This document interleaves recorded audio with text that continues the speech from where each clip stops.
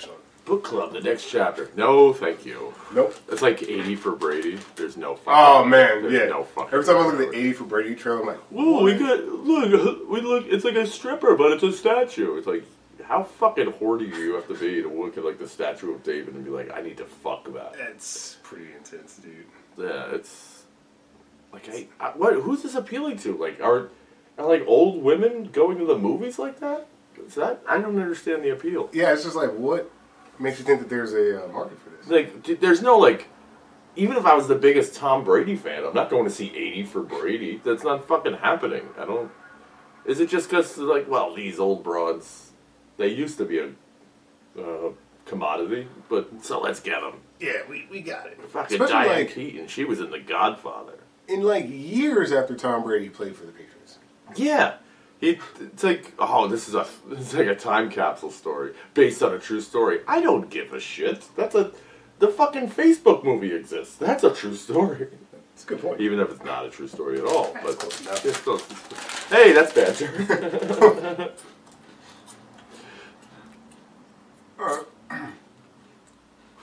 Welcome. Yes, welcome to the show.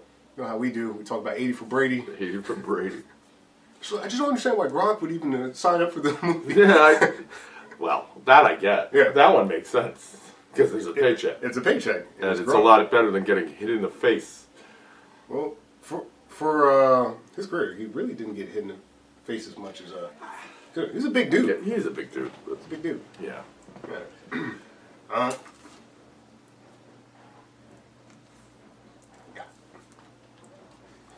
A devastating event takes out most of the world's population. Humans are forced to retreat underground. One man from this dystopian future is sent back in time, maybe, potentially to stop this horrific event from happening. Will he do it and find out why his memories are haunting him? Or there's some other shit going on? I don't know. All it's going to mean one thing: we watch La Jetée and 12 Monkeys on this episode of Retro vs. Remake. Retro vs. Remake!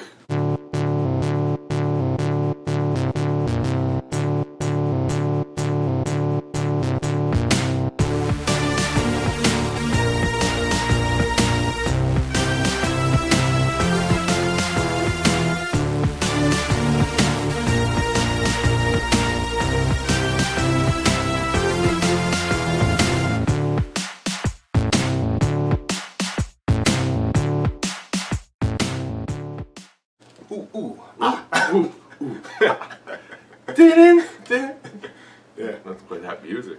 Oh, that fucking music is great. They're like the tango music. The tango music, yeah, it's so good. It's so perfect, and no one's ever used it since, like, anything like it. So I think it's perfect. It really is perfect.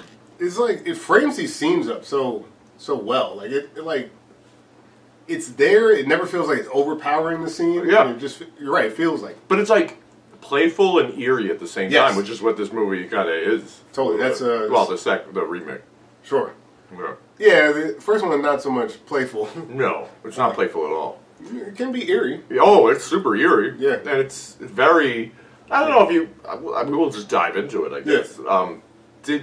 When you watched the short, did you get very student film vibes from it? Oh, I did. Yeah. It's like,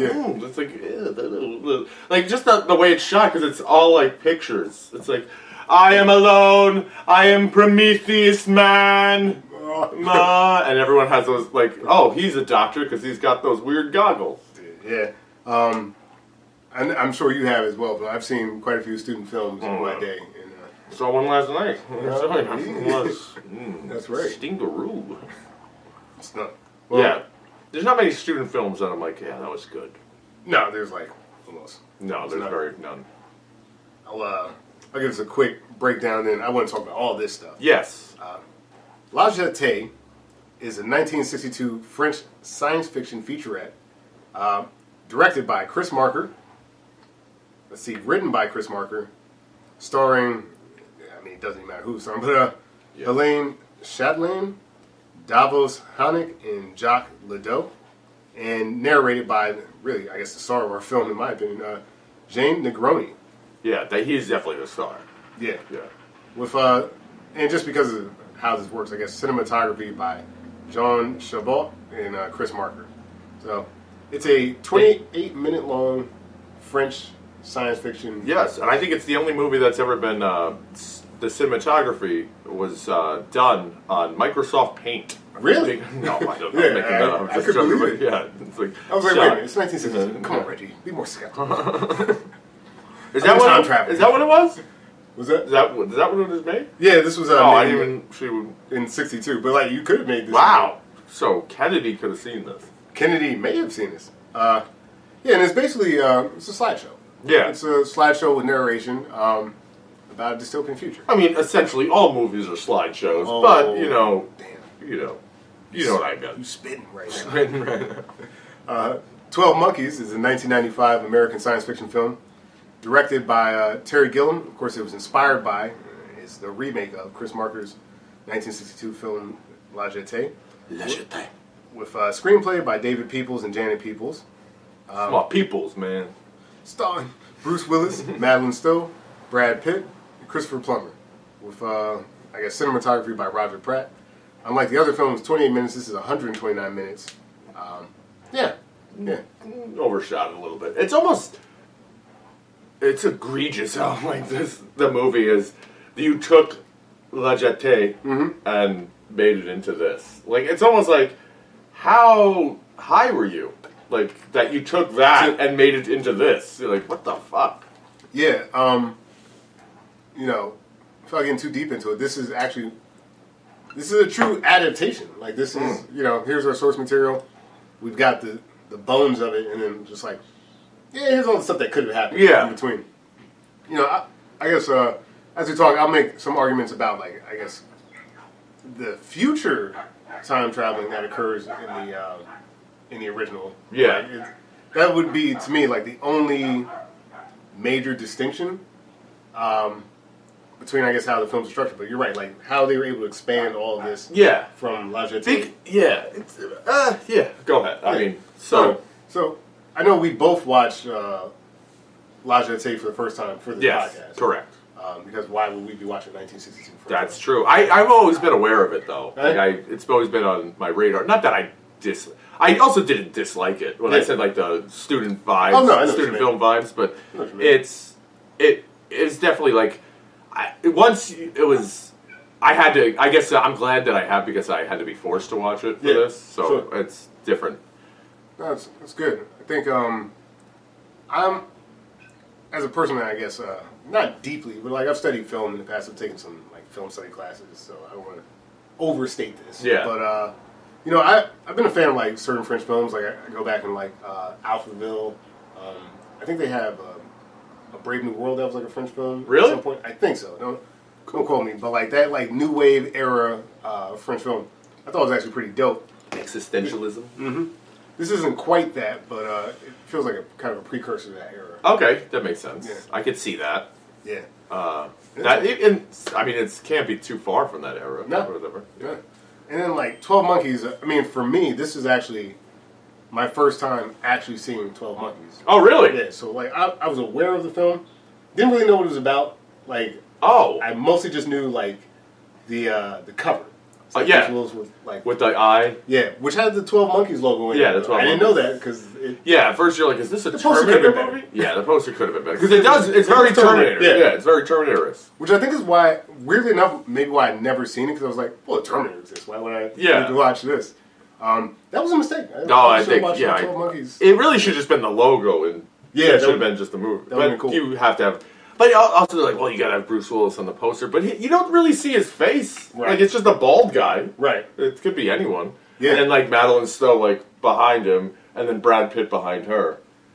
But talk about capitalizing on Brad Pitt as, like, a commodity. Oh, man, I just said commodity twice in, 15 minutes. But because they got him, I was even, like, doing research on it, like, reading about it, while I was rewatching this,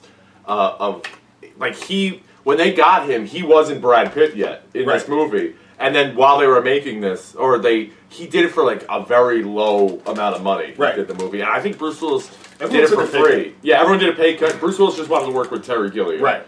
And then he made money on the back end, but funny enough, this pay cut happened because Waterworld was the previous movie from the studio, and they were like, "We're running out of money." Yeah, we fucked up. We fucked up big time. But Waterworld's, you know what? As much of a disaster as that movie was, I'll still watch it. Watch it all the time. Watch Waterworld. I'll watch it all the time. Right. Dry land is not a myth. One of the few films that starts with a guy drinking his own piss. That's true. With gills. Mm-hmm. But so they got him. They got Brad Pitt early. They got him while, like, right after they made this movie. Legends of the Fall hit, and Seven hit. Right. And then he became like a fucking big deal. And then this movie came out, and he got an Academy Award nomination for this too. Yep. Yeah. He apparently at one point he worked with some kind of like psychologist, like a doctor who worked at a mental facility. And was like, "Yo, teach me how they move." He really he invested. Yeah, he did invest. But what I thought was even funnier is that, like, he did all this work, and Terry Gilliam was still like, yeah, like, that's really not working. So instead, he just stole his cigarette. Yeah. So that was the thing that made him like fucking itchy. That's pretty good. But so this is all your first foray. First run through for me. Wow. Okay. What about you? Like, for me, I remember seeing the poster for 12 Monkeys in the theater, and I remember it came out around the same time as like Bruce Willis had some big movies back to back in a row. Like, it was Pulp Fiction, Die Hard with a Vengeance, Last Man Standing, which I think we should do that on this podcast at one point. Cool. I don't know when, but I think it's Yojimbo is the... I've seen... Funny... No, I'll say it. I've seen Yojimbo. So yeah. Okay. I have not seen Last Man Standing. Early spoilers. Oh, it's fucking... It's like a gangster western, which is like my idea for my television show, Cowboy Columbo. We just take the gangster that we take Columbo and just put him in the West. But I digress. So I remember saying to my cousin at the time and being like, I really want to see this movie because he's like, he's got a lit, and he's like, fucking why? And I remember seeing it specifically like. I was young, but I was in my parents' bedroom and I watched it, and then I got to the end. I was like, "Wait, what? Right. What the fuck?" Right. Like, and I was so confused. Because I was like 11, Sure. and like I watched it, like, well, that doesn't make sense. And then I watched it. I had to watch it again. I remember I got the VHS of this movie, right? So I watched that, and I was like, "Oh, yo!" And I was like, "This is so deep." I mean, it still is pretty deep, but at the time when I'm like 11, I fucking think I understand all of the nuances that are going on in this film. I fucking fell in love with it. I was really in love with this movie. Especially for the time period. It certainly was. It was big and you know, they all kind of do really well in that movie, in this movie. I'm glad that I saw La Jetée first, just because with this being my first foray into 12 Monkeys, just having something to kind of like latch onto in terms of like the plot and being able to follow it. Because I'd be interested to see how I would have reacted if it was just me watching that movie with no other context. But that universe does not exist. No. Not currently. But like you were saying, seeing how they expanded this short film. It's actually very impressive. Like, yeah. Yeah. But let's get into that. Sure. So this is my one qualm with the movie, and watching it through like my adult eyes, and also watching it as a post-pandemic eyes. Yeah. So in La Jetée, it's they don't quite say it's nuclear, but it's devastating. It's a devastating bomb war that has devastated human beings, and they kind of say radiation. Yeah. So let me give them a quick synopsis. Okay, and go ahead. We'll break it. In the past, in the past, a devastating event. One situation, it's nuclear fallout, we assume. The other, it's a bio disease, like human engineered, that wipes out most of the world's population. People are forced to like go underground, where there's like experiments being done on people, and they're ultimately through those experiments they try to travel back in time. So they send a guy who actually time traveling's tough. So not everyone can do it. there's a guy who seems to have an affinity for it. They send him back, and he keeps reliving this moment in his past as he's time traveling and trying to figure out what that moment was. He's remembering seeing, when he was a kid, seeing a guy get killed in front of him. That's right. Yep. And an airport in both films. Yes. And there's also a woman in that memory that over time he realizes is a woman that he sees when he travels back in time. Yeah. She tries to help him. He tries to figure things out. And ultimately, this character realizes that this moment in time that he keeps remembering may have involved him in more ways than he expected. Yes. And that's basically it. Like, I wouldn't say there's any real like resolution to like, do they change the past or not? Like, in theory, you can't change the past. In theory. But in rationale, you can. Yeah. In theory, I don't know. It's like since you can't do it, we haven't been able to do it yet. Yeah. Well, as far as we know. Well, in any like time loop movie like this is always like, well, the events that are happening, quote unquote, from the future affecting the past, is still just, I don't know, playing out into that future. Yeah. You know how these time travel movies get. So what I was saying, the first thing of how the settings of both, it makes sense in La Jetée that they're underground. Yeah. But it kind of doesn't make sense that they're underground in 12 Monkeys. I can agree with that. Because it's biochemicals. Right. Like, it's not that the air itself is infected, it's the same air. and it's the same air. Yeah. Like, and hate to break it to you, rodents are getting in underground, like all those other things. So they're going to carry some of that disease. And sure. Now, maybe there's an argument to be made that this is like a defense mechanism because the animals have like populated so much that like. But even that, like, why would you just be in like a building? Yes. Like, we already solved that problem thousands of years ago. And some of the stuff with the animals, like, although it looked really cool, like some with the animals, like in they're in Philadelphia, and it's snowing, and he's out collecting samples for these scientists or whatever of the diseased world, and he's out in like his big suit, which looks kind of cool. I'm not gonna lie to you. It's very like Clockwork Orange. It's very Kubrickian, this movie. Yeah, there's a lot of Kubrick influence. You can see it. Which kind of makes sense, too, with some of the imagery from the 62 film as well. Like, just some of the effects do remind me of, like, Kubrick-type film. Like, especially the goggles. Yes, the goggles. goggles. I'm like, okay, this feels like something I could see in, like, a Clockwork Orange. But you could actually see the opposite there, because you could see Kubrick being like, that's cool. Yeah. And I'm going to use that. Whereas, like, 12 months, it's like a loop. Yeah. It's a fucking loop. It's a fucking time loop. Oh my god. Yo. Yeah. Anyway. So, no, but then they have like the lion, he's on top of whatever building in Philadelphia in the snow, which looks really cool and like roaring, but I'm just like, he'd be dead. Like, he's not surviving a winter. Lions in, in the northeast corridor. That's true. He's not doing that. Yeah, there's some things like that, you know, I don't think that either movie is trying to ground itself in realism. Yeah. Yeah. There is like elements of it. I mean, there are elements of realism, but also the big part, which I think is very interesting in both movies, is that the prison system exists still. No matter if there's 1% of the population left, or 5 billion people get killed. Right.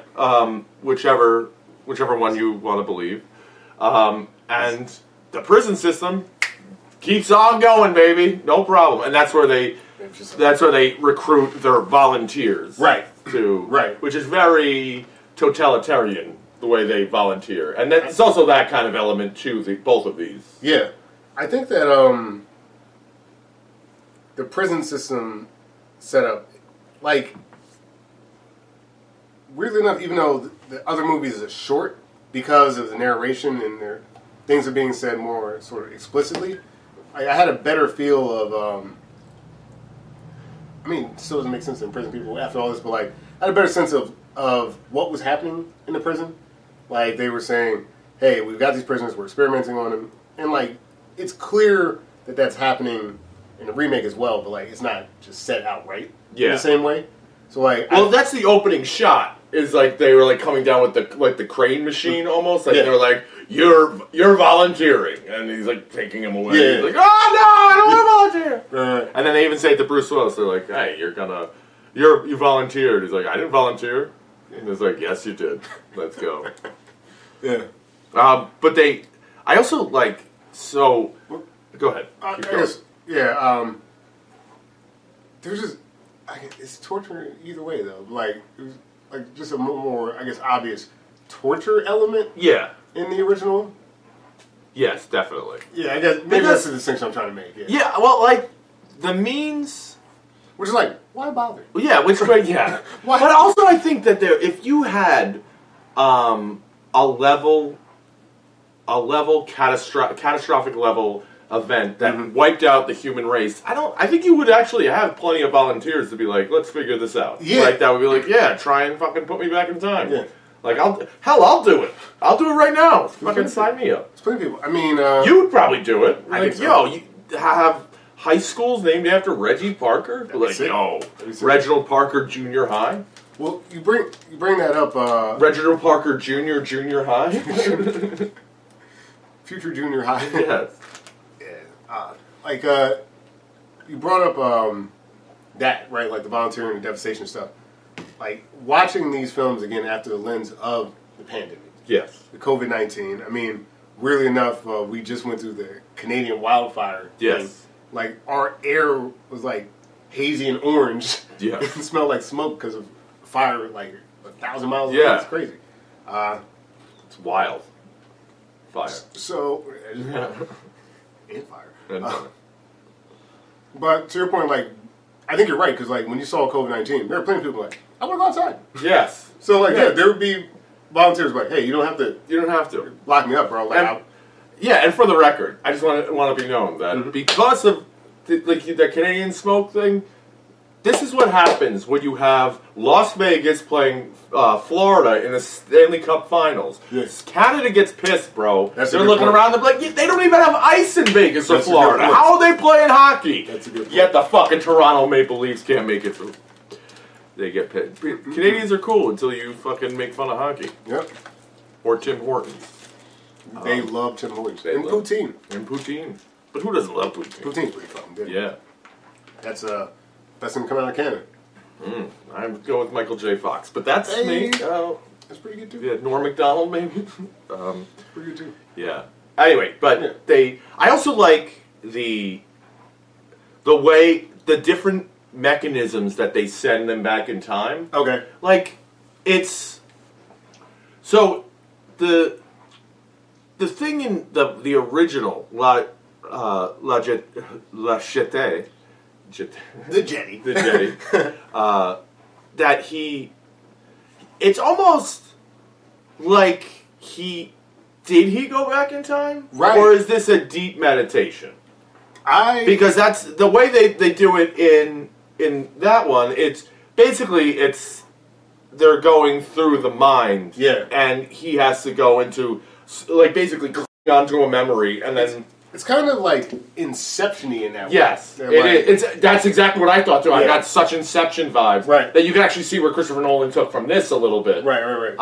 Yeah. Because ultimately, I guess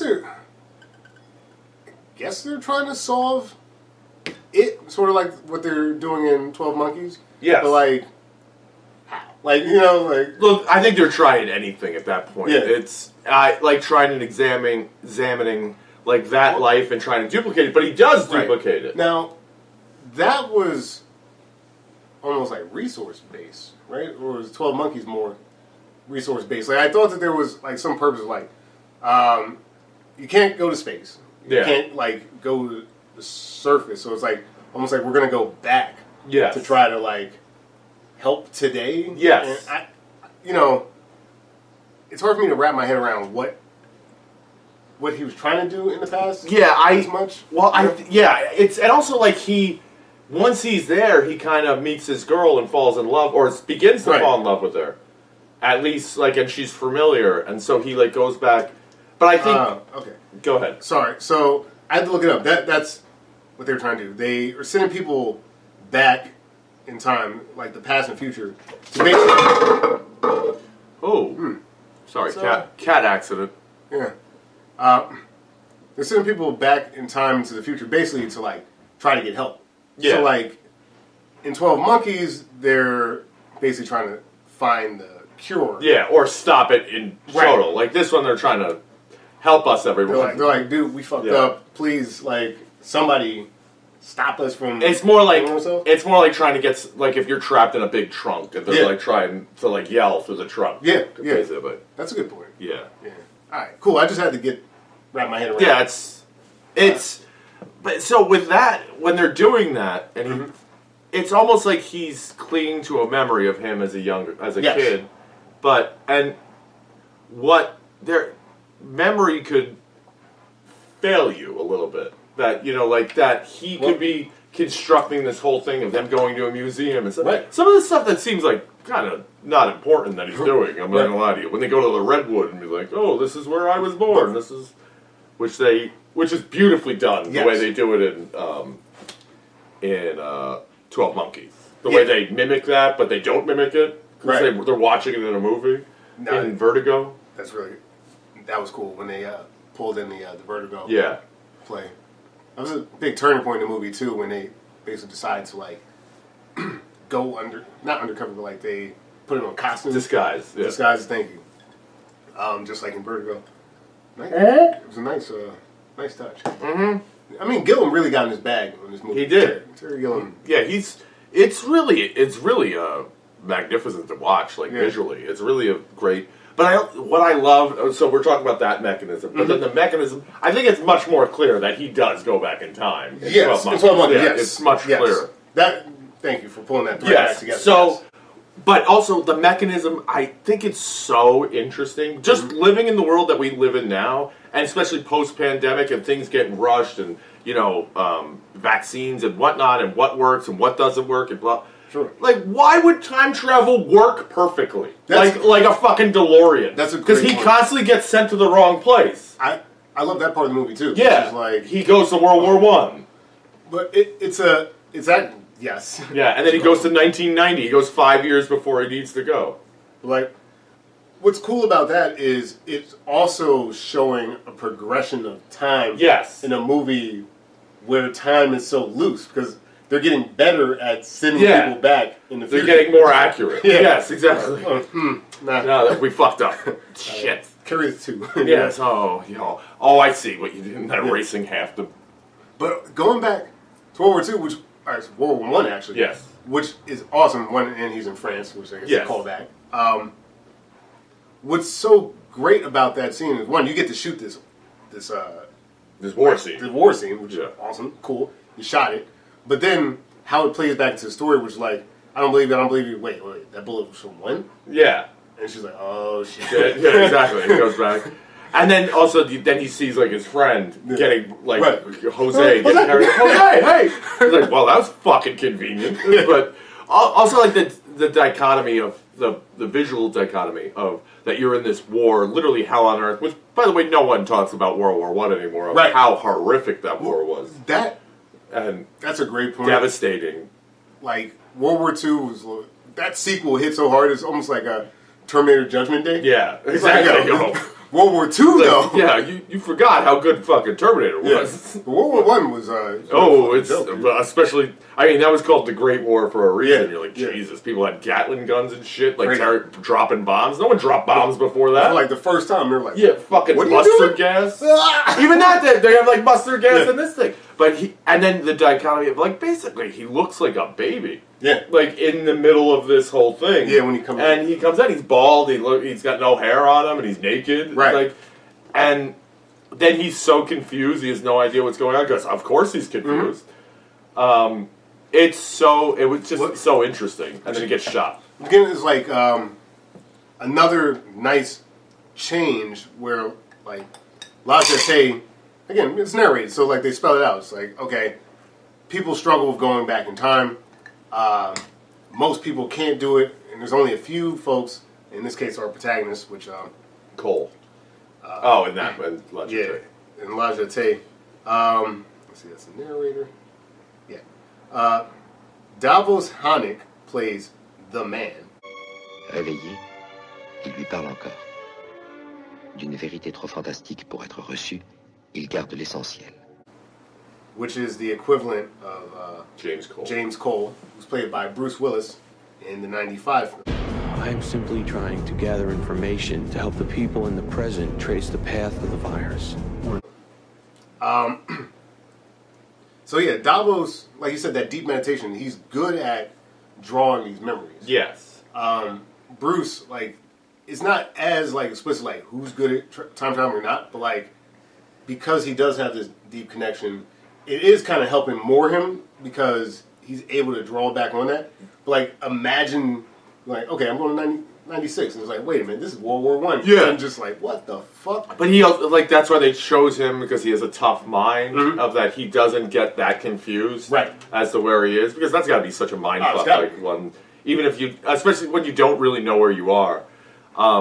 But he's also detailed-oriented. Like, he can remember things. Which is so smart to just send him to, like, 1990. Yes. That's just like, off. Yeah, the first time being just off. Because, like, someone with less talent, whether that's the screenplay or the directing, would do the World War thing first. Yeah. And be like, oh, crazy. But, like, by just missed it. Yeah. Like, it's so much more impactful when he misses that. And then also what's great is that when you meet Madeline Stowe's character, Dr. I don't... Yeah, so in the 1962 film, the equivalent would be Helene Shadlin, who plays the woman. Only afterwards do they claim remembrance on account of their scars. That face, which was to be a unique image of peacetime to carry with him through the whole wartime, he often wondered if he had ever seen it, or if he had dreamed a lovely moment to catch up with the crazy moment that came next. In that film. And Madeline Stowe, in 95, plays Dr. Catherine Rayleigh. What year do you think it is? 1996. That's the future, James. Do you think you're living in the future? Yeah. And but she's giving a talk about, she mentions the World War I scene before you see the scene. Yeah. So she's like, this guy had, no one knew, and they show, it's like, he had no idea why he was there, he had no name, like, they had no name that he was not involved in infantry, he didn't speak French, he had no idea who he was, so, almost, and they were saying that it was a psychological effect of, like, PTSD, that possibly that's what it could have been, but obviously it wasn't. It was fucking Jose. But even that... The subtlety of that, though. Like, they built it before you got to it. Correct. Which is phenomenal in the subtlety of that, but, like, also... Because you could also interpret the film as... Did he? Like, is he actually just, like, nuts? Like, that could be a reading of the film as well. So it's like, oh, maybe he's having these memories because of PTSD, like the soldier and the thing. Yeah, man. It's wild. And so good. Yeah, the whole thing is wild. Of that, they going back and... But I love the aspect of, like, it was like, everything was like, steam astrophysics. Everything in the setting of the future, which is also supposed to be, I think, 2035. Right, it is supposed to be 2035. It would be like less ambitious Blade Runner. Yes, like it's still kind of like the future. Wind up Blade Runner. Everything like winds up, and you got to do everything by hand, and you got to fucking crank everything. But it's really interesting. I like the way everything's shot, the way, like the settings, everything. Even like when they get to the modern day, they set him in the room, like the impossible escape. Right. The only way he could get out is through that vent that's 40 feet in the sky, and it's like he couldn't get up there. Right. And I think it does. When I remember first watching it, it's they kind of like, I thought like maybe he is crazy because they put him in a crazy situation of being in a mental institution with Jeffrey Goins, aka Brad Pitt, who's, when you first talk about an introduction by him, it's great. Like when he's sitting there with the shirt over his head, and he's like sitting in the chair. I love the fit too. Oh, the fit, the track jacket. It's just... Yo, he's great. He's like, oh. Meanwhile, you're looking at him and you're like, this man is beautiful. This guy is so dirty and fucking creepy, and will fuck my wife in front of me, but. And no one would complain. I'd be like, I give it to you.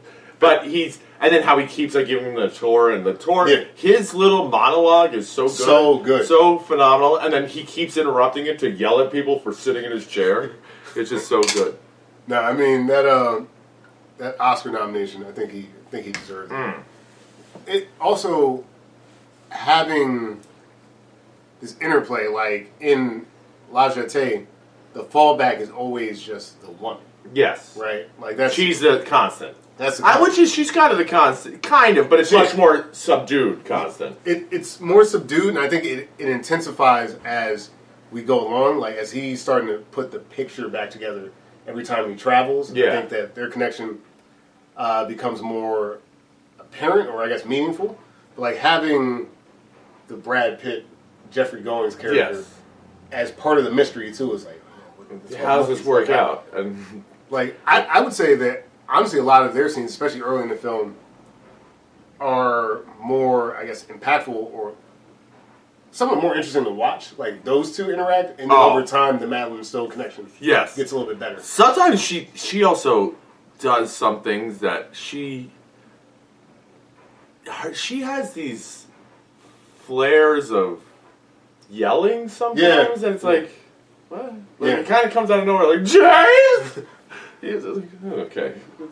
Well, especially because she's oscillating between like that, like being concerned about him, but also being terrified of him because he's like actually kidnapping her. So she's like, sometimes she's like, I gotta get the fuck out of here, and then other times she's like, let's hang out. You know? Yeah, it's weird.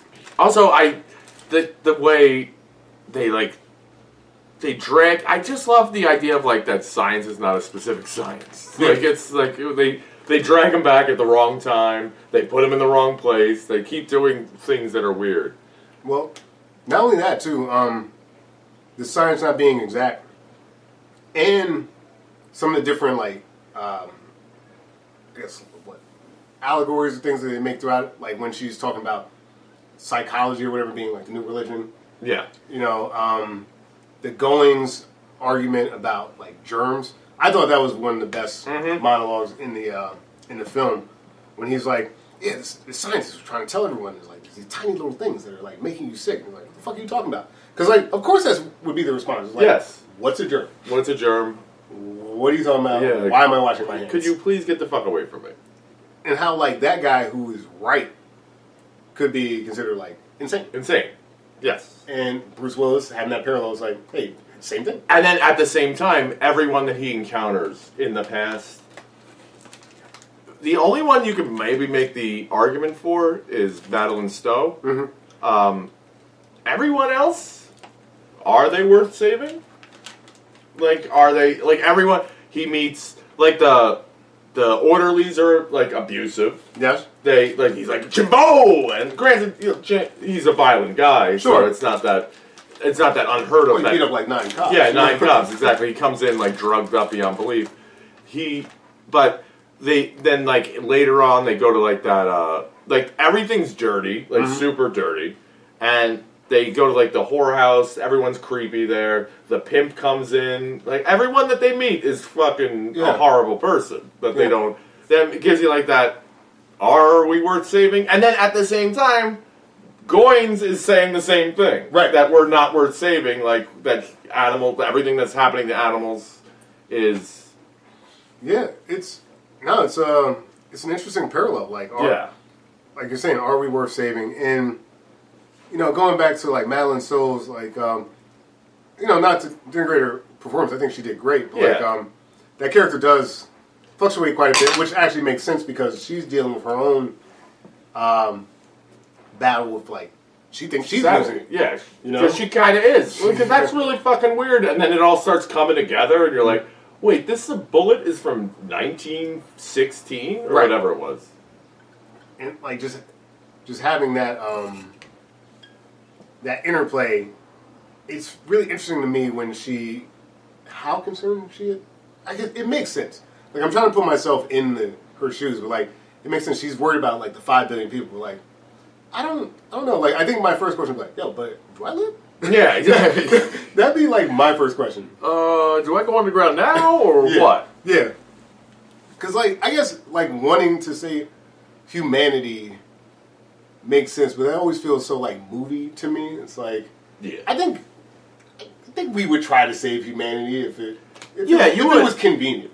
I agree, but I also love kind of that he knows it's futile. Right. Like, he's doing this, he's like, yeah, I mean, I'm trying to help do my part, but I'm not going to save you. I can't save you. There's no saving you. That's the best refrain that he has throughout the film. Yeah. It's like, no, I'm not here to, like, stop it. Yeah, I'm just trying to get some information so that maybe someone else can do it. That's what they told me to do. Yeah. They told me to come back and observe. I'm observing. Which is honestly the best thing you can do if you're time traveling. It's just observe, try not to, try not to fuck shit up. Yeah, try not to bang your own mom. Well, back to the future. At least not in the past. If you want to do it in the future, you do whatever you want. Future. Or the present. Whatever floats your boat. Also, the tagline that they landed on for 12 Monkeys, phenomenal.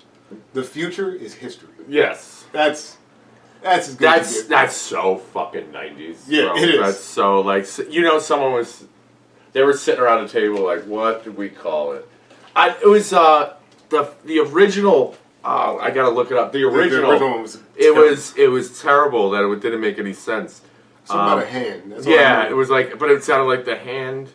I was watching it this morning. I'm sorry. I'm looking. I mean, because we can edit this down. But the Brad Pitt nervous speed.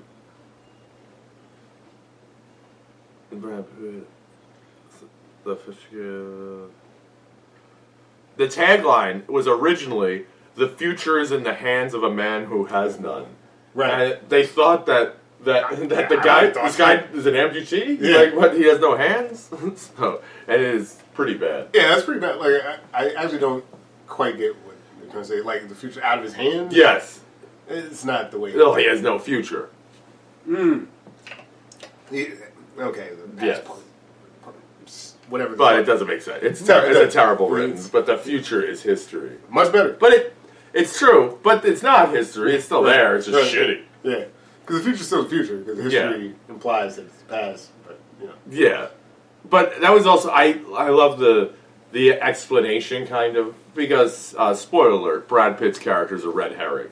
Yeah. That they think that Brad Pitt's character released all of this disease. Because his father's like a scientist. Which, how good is it that the title of the film is a red herring? Yes, the whole title. And it means nothing, really. It's so good. Yes, that they're the army of the 12 monkeys. Meanwhile, they're just a radical, like, PETA group. Yeah. That are release a bunch of animals in the zoo. It's just like 12 random dudes. Yeah, they lock Christopher Plummer in the monkey cage. Oh, man. And Christopher Plummer's company is the one that makes the disease that kills mankind. So you think, like, he has access, blah, blah, blah, but nope. He has no desire to kill human beings. He's just trying to free some monkeys. Yeah, and then when they change after watching Vertigo and they're trying to get to the airport, it's like, what's taking so long to get to the airport? Yeah. You hear about the 12 monkeys, like, 12 monkeys. Oh, shit. And then they see what they did. They're like, oh, fuck. Like, he's sitting in the car, like, oh, hey, forget about the army of the 12 monkeys. Merry Christmas. Merry Christmas. Merry Christmas. Oh, I fucking love that part, too, when he's trying to leave messages for the future. Yes. It's so good. It's a carpet cleaning company. The carpet cleaning company, the black chick the first time because it's the 90s. Yeah. Oh, and it's a house? Huh? What? Can you imagine getting that call to when you're like, just when you walk in the chaos of that fucking room, you're like, yo, this bitch ain't fucking. And for both of us, that was the only communication. It's not like, hey, text me. Yeah, right. The communication is that phone rang, you fucking answered it. Huh? What the fuck are you? Carpet cleaning? I don't know how to carpet. Get off my line. They're so good at Gillum and the cinematography team, they're so good at disorienting the viewer. Because even that scene, I mean, it's kind of standard, but like, she's got the baby in one arm, she's trying to stir the fucking, the food, she's got the thing. Everything about the mental institution, the way they shoot that, I love all those sequences. Yes. And the different actors throughout it, like, I don't know the actor's name, like the black guy. Yeah, like, I'm not originally from, I'm not from outer space or whatever. Yeah. That guy. Who's great. Who's so committed. He's like a giant James Brown with his fucking... But James Brown in the mugshot? Yeah. If they did that again today, it'd be Jeffrey Wright from Westworld. Yes. That's exactly who Seriously. You know? Seriously. Because I just watched The French Dispatch, and he's great in that. Oh, he's great in everything. No, Jeffrey Wright. I'm reading the James Bond novels, and, he plays Felix Leiter in the new James Bond. But now I'm reading all the old ones, and I just imagine him as Felix Leiter in all these, and it's like, this is so much better. Yeah, that's awesome. He's so great. He's got, like, that soft voice, too, that can be booming. It can come from any angle. Yeah. And I think Brad Pitt would knock it out of the park now, too. More so. Yeah, like... Bruce Willis, not so much, but gotta get Steven Seagal. I know we talked about this a bit, like, last week. This is one of my favorite Pitt portrayals. Yeah. I think he, like, just... For his acting career, not too many people claim him to be, like, the greatest actor, but, like, he's in some shit. Oh. This is a place for crazy people. I'm not saying you're not mentally ill. For all I know, you're crazy as a loon. He's way... people don't take him as seriously as they should because of he's the most handsome man that's ever lived, perhaps. Right. Like, it's like him or James Dean, I don't know. But you were discussing, too, about throwing people off. Mm-hmm. And we talked about the red herring of 12 Monkeys. He also does things in this movie that you're like, that throw you off completely. Gilliam, that is. Right. That you're like, is that... Like, you start with everyone in the insane asylum. Yeah. Like, everyone here is crazy. Right. But then you get further along that it kind of blends the line a little bit. Sure. Like, is Jeffrey Goins crazy? Or is he... And then did Bruce Willis plant the idea because, like, he got sent to the wrong time. He talked to him about the 12 Monkeys. Right. And if it wasn't for that, then would Brad Pitt's character become that? But then there's the homeless guy. Yes. The homeless guy telling Bruce Willis to cut out his teeth because that's how they get you. Is that guy from the future? I don't know, but then you don't get any explanation. You're like, fuck, I don't know, man. Like, and I was really watching it this time, and like, I have no idea. Yeah, it's so hard to say. It's, the original film has a reliable narrator. There's not a narrator in this film, but if there is one, it's unreliable. Completely. Like, what's real, what's not, who's... Like you said, that homeless guy is the best example. Yeah. I don't know. You have no idea. I would say one major difference, and I think a smart cut in 12 Monkeys, is La Jetée, our protagonist, or the man, goes to the future at some point. And I think that by going to the future, in the future actually being, like, okay, like... It takes the stakes down. Yeah, everything's going to be fine. Everything's going to be fine. Everything's going to be fine. Like, everything will grow again. Yeah. Everything will be better. And, like, it's like this, like, almost tropey, like, utopian type future. People are, like, beyond, almost like emotions and, like they're just almost perfect beings. Yes. With knowledge of everything.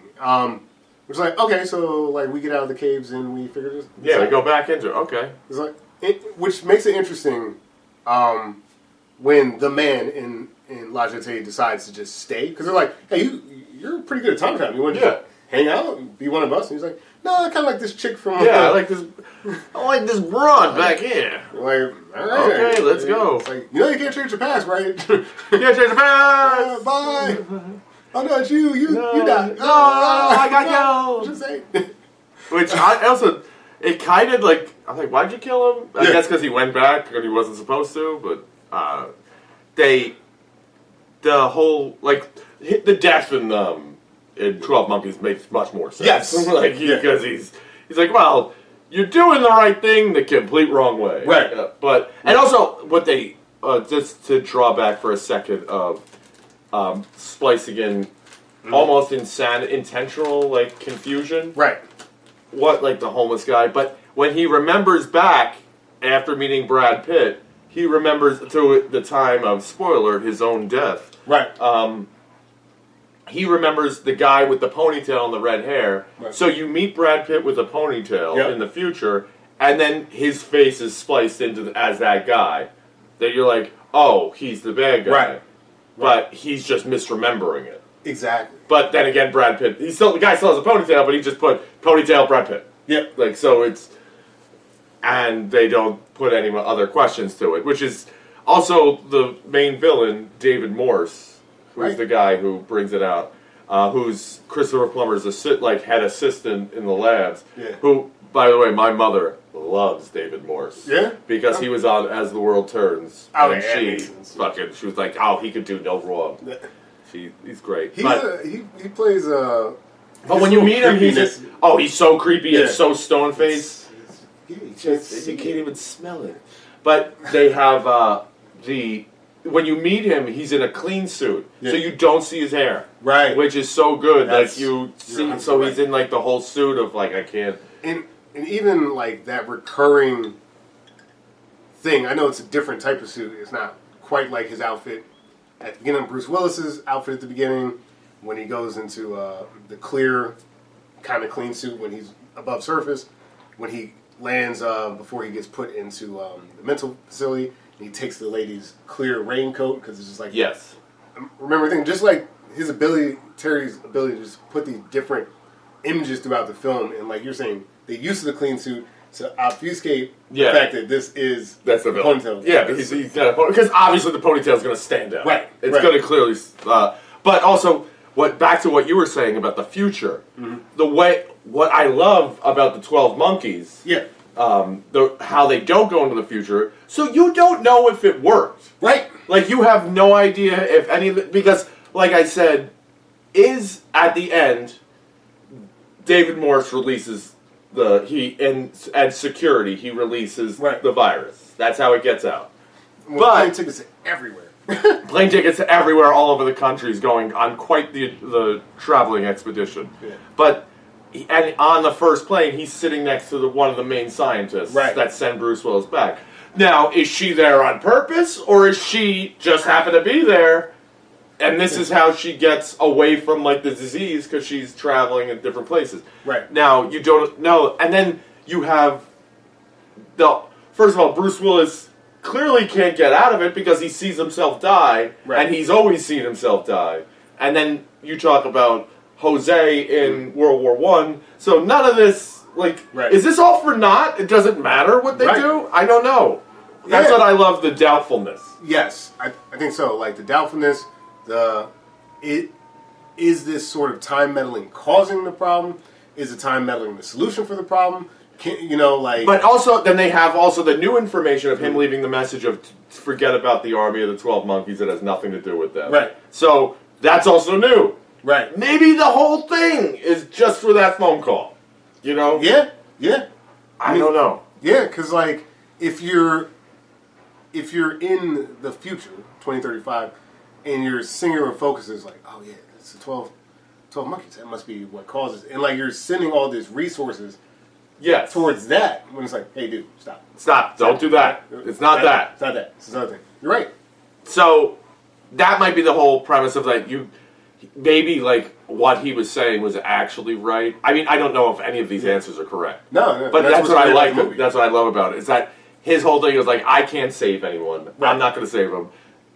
Maybe that's correct. Maybe he can't. Right. Because even though he's the protagonist, his little bit of help is that phone call. And then that narrows the search down a little bit. They could go back, send someone else back, and send someone else back. Or maybe they keep sending him back, and so that he could like build upon that. Yeah. I don't know. Hard to say. It's like there's like a thought process of, and this is getting a little deep for this podcast, but I'll say it just because it made me think of it, of like how people say like the meaning of life, and what I don't think most people would want to know what their purpose in all of this is. No. Because you wouldn't want to know. Like, what if your whole purpose of being, your entire existence in the metaphysical scale of the whole universe is you have to bump into someone at a coffee shop where they drop the coffee, and because they drop the coffee, they're fit 5 minutes later that they don't get into a car accident 5 miles down the road, and that same person who doesn't get into a car accident 3 generations later has an 80% cure rate to leukemia. Right. You know, but you bumped into them. That's what you did. That's all. And and you were 24 years old when you did that. The rest of your life is meaningless. Yeah, like you wouldn't want to know that. No, you wouldn't want to know that. Like that effectively, you were just a cog in the machine. Like you're necessary. Yes, it's not glamorous. It's not glamorous at all. Necessary. That's exactly what. And he's like the cog in this machine. You know what's funny that that reminds me of a book that I really like. I don't know if you ever read it. Called Fifth Business. Mm-mm. So it's a novel by this guy Robertson Davies, and and like the title Fifth Business means something like, I guess, like stage play sort of. In plain English, Fifth Business is a name given to a character who is neither hero nor heroine, confidant nor villain. In short, a character of apparent unimportance, but like in a story, like even an unimportant character is important. So like in that book, without doing spoilers for that novel, the guy you're following isn't really who the story's about. It's about everyone else. It's about everyone else. But he has impact on each and every one of them, and it has like observations that lead to different events happening throughout the film. I get that. There's a book, a very famous book, The Stranger by Albert Camus, that he does. He's also, the main character is dull and void of emotion as far as everything goes, and everyone else is reacting to him not having the emotion of his mother dying, and then he gets into a fight with somebody, kills a guy. Yeah. But it's like the same idea, that you're like, the non-reaction is the reaction. Right. There's another book, I mean, now we're just getting into books, but like, there's another book I read that has, again, a similar theme, but it was called Gravelheart. Gravelheart! The guy's last name's like Gurnham, but like... He got the end, he's being executed screaming, "Driveway!" Well, it's Braveheart. Yeah. Get a Gravelheart. Okay. Thank you, everybody. Let's get him. Yeah. 12 monkeys! Anyway. But yeah, no, like something happens to his father in that book, and it sets off all of these events. Okay. And then at the end, like you're saying, like, his father's life was a complete disaster afterwards, but like everyone else got to do shit. Yeah. And they quoted like Shakespeare at some point. I'm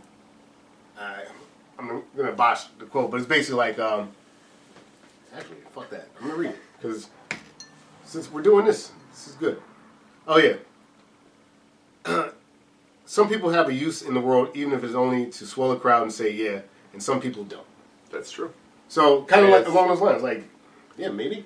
And at the same time, what I think is, to bring it back to time travel and another book and back to 12 Monkeys, is that it kind of reminds me of him going back and forth of all this, of like kind of like Slaughterhouse-Five. Yeah. That he's almost like a passenger in his own life, and even though he's proactive, he can't be. Like he's automatically doomed to do. Right. He has no influence over it. Yeah. He has.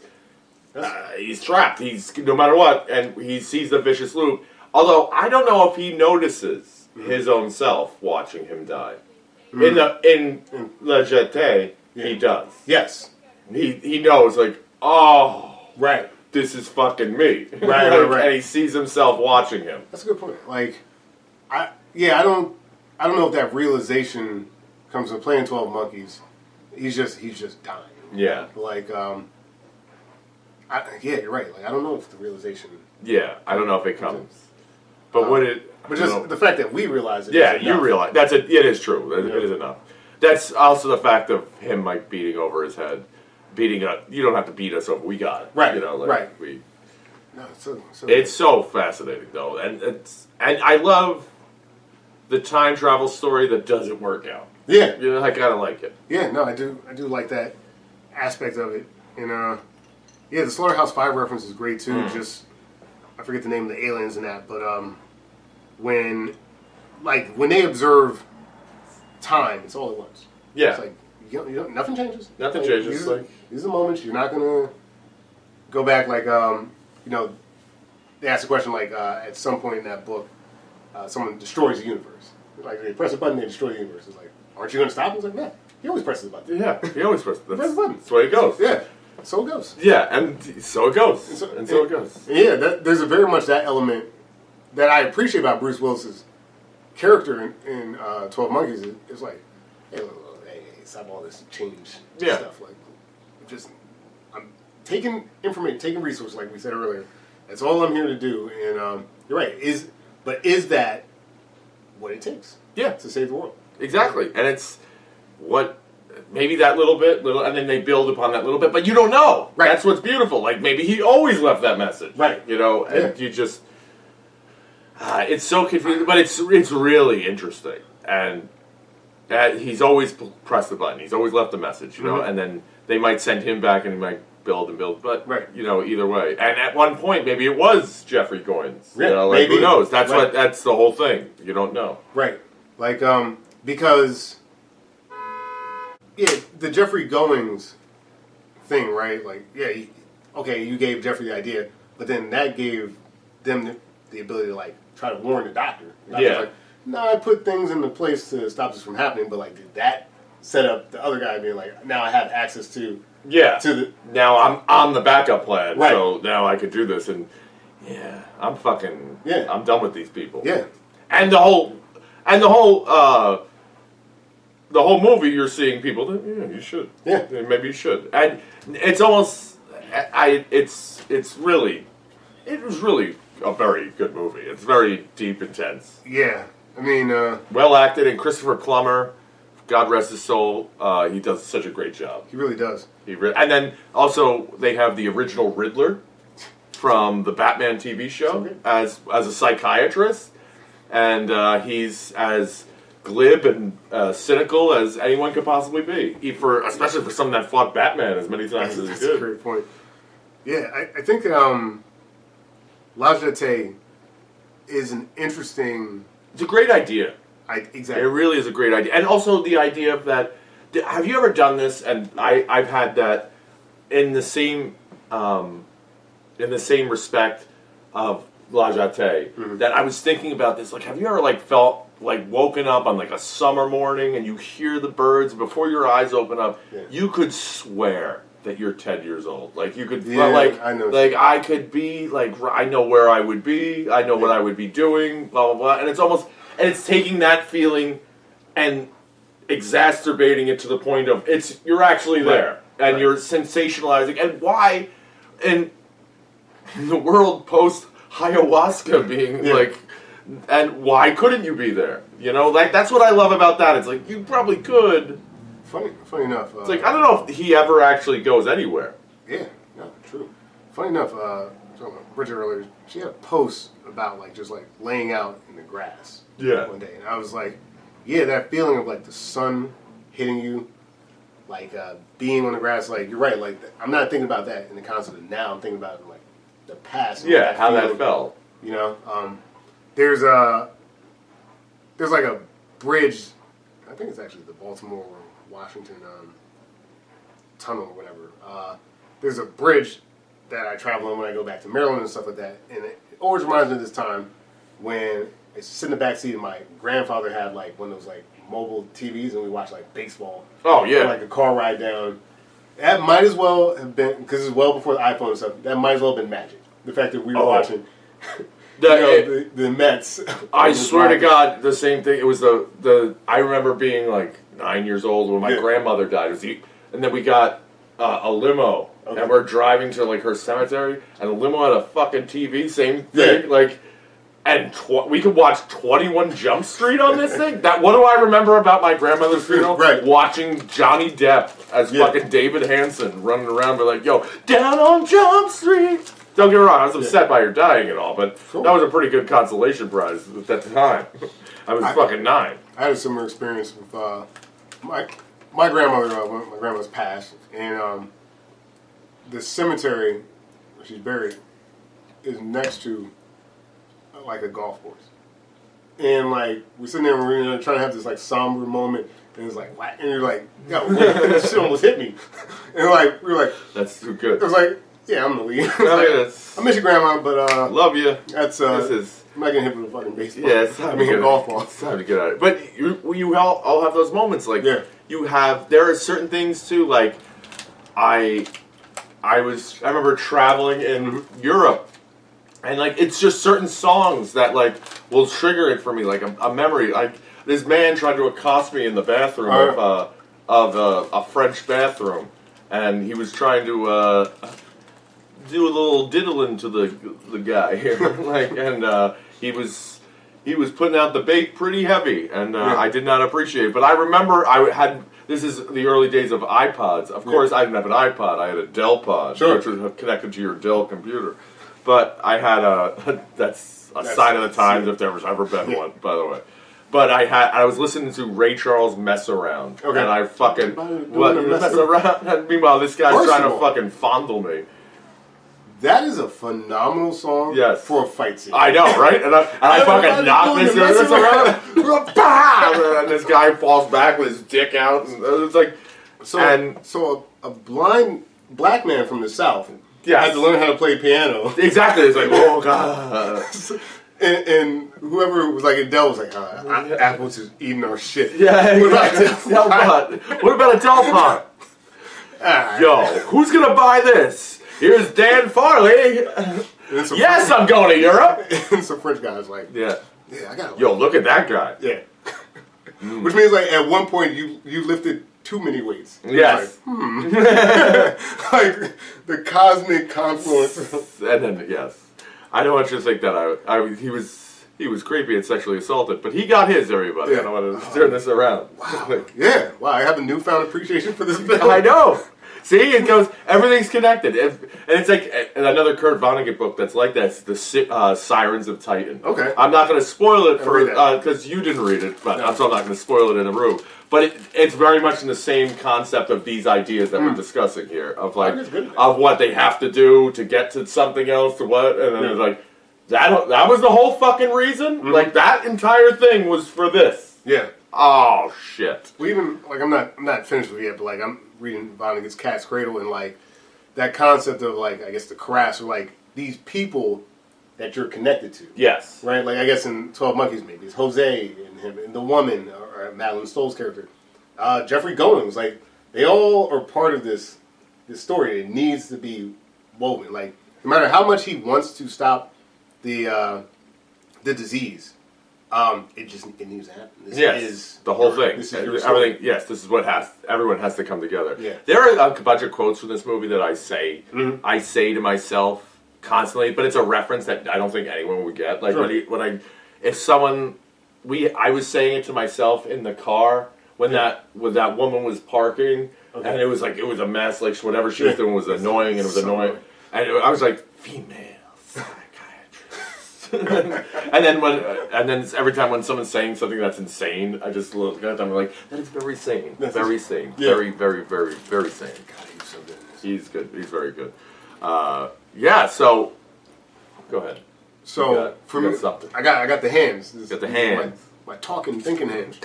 There's a commercial that annoys me right now with a guy like that. All right. Could you stop? Just hold some mugs, man. That's so good. The 20-minute featurette, La Jetée, from 1962, like you said, is a great concept. It's a great concept. The concept's dope, and it actually executed really well for like a thought experiment, like having the future in that is fine in the concept of that film because it's not built out the way 12 Monkeys is. So it's like, okay, here's the future, and we're basically trying to tell you, stop trying to change the past because that's like not going to happen. Yeah, you can't let it go. You have to let it go. Which in the concept of that film is a lot of fun. 12 Monkeys, I guess we're at this part of the podcast, absolutely should exist because it took the central premise of that featurette, expanded into this like really deep and like immersive experience, and just this metaphysical idea of everything. And I mean that does too. but it expanded it so much if it were a reality. Right. It was like, okay, here's a series of pictures, and like you're kind of filling the blanks with like in your own mind of like, wow, what would this be like? I 100% agree with you. I couldn't that not only does both of these should exist. Yes, because the central idea of La Jetée is so imperative to the human's development, the spirit of like all these ideas, but also the way it's executed is so specific that you don't need any. There's no special effects in it. There's nothing that you need. Like it's like I said, student filmish, but it's at the far better end of it. Like it's almost like student films are a terrible recreation of that. You know, it's like I am all that. Oh, I'm so alone, and then.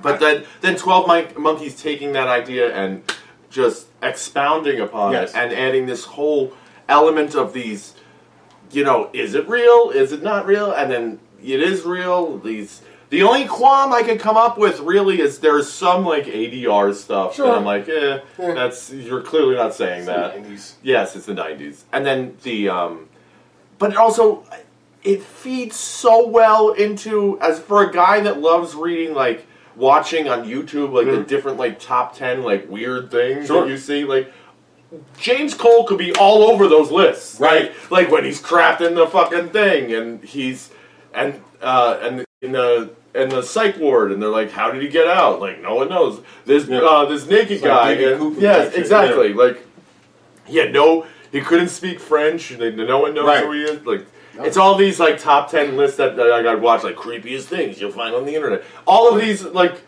motherfucker, like, these are there. If you look, so I would love, that's another part I love, but also the profound interest in the human psyche and time travel, but the effect that would have on it, it is really well done. And then it's executed so well. And, a lot of times, the other part, the other thing that I wouldn't say that I don't 100%, it's like the disease if you go underground. I don't know if you're going to be protected from anything.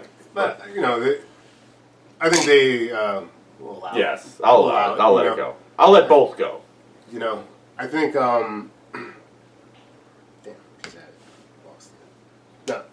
I also think that a lot of times we're watching films and we're talking about adaptations and stuff like that. A lot of times they're like doing that one-to-one shit.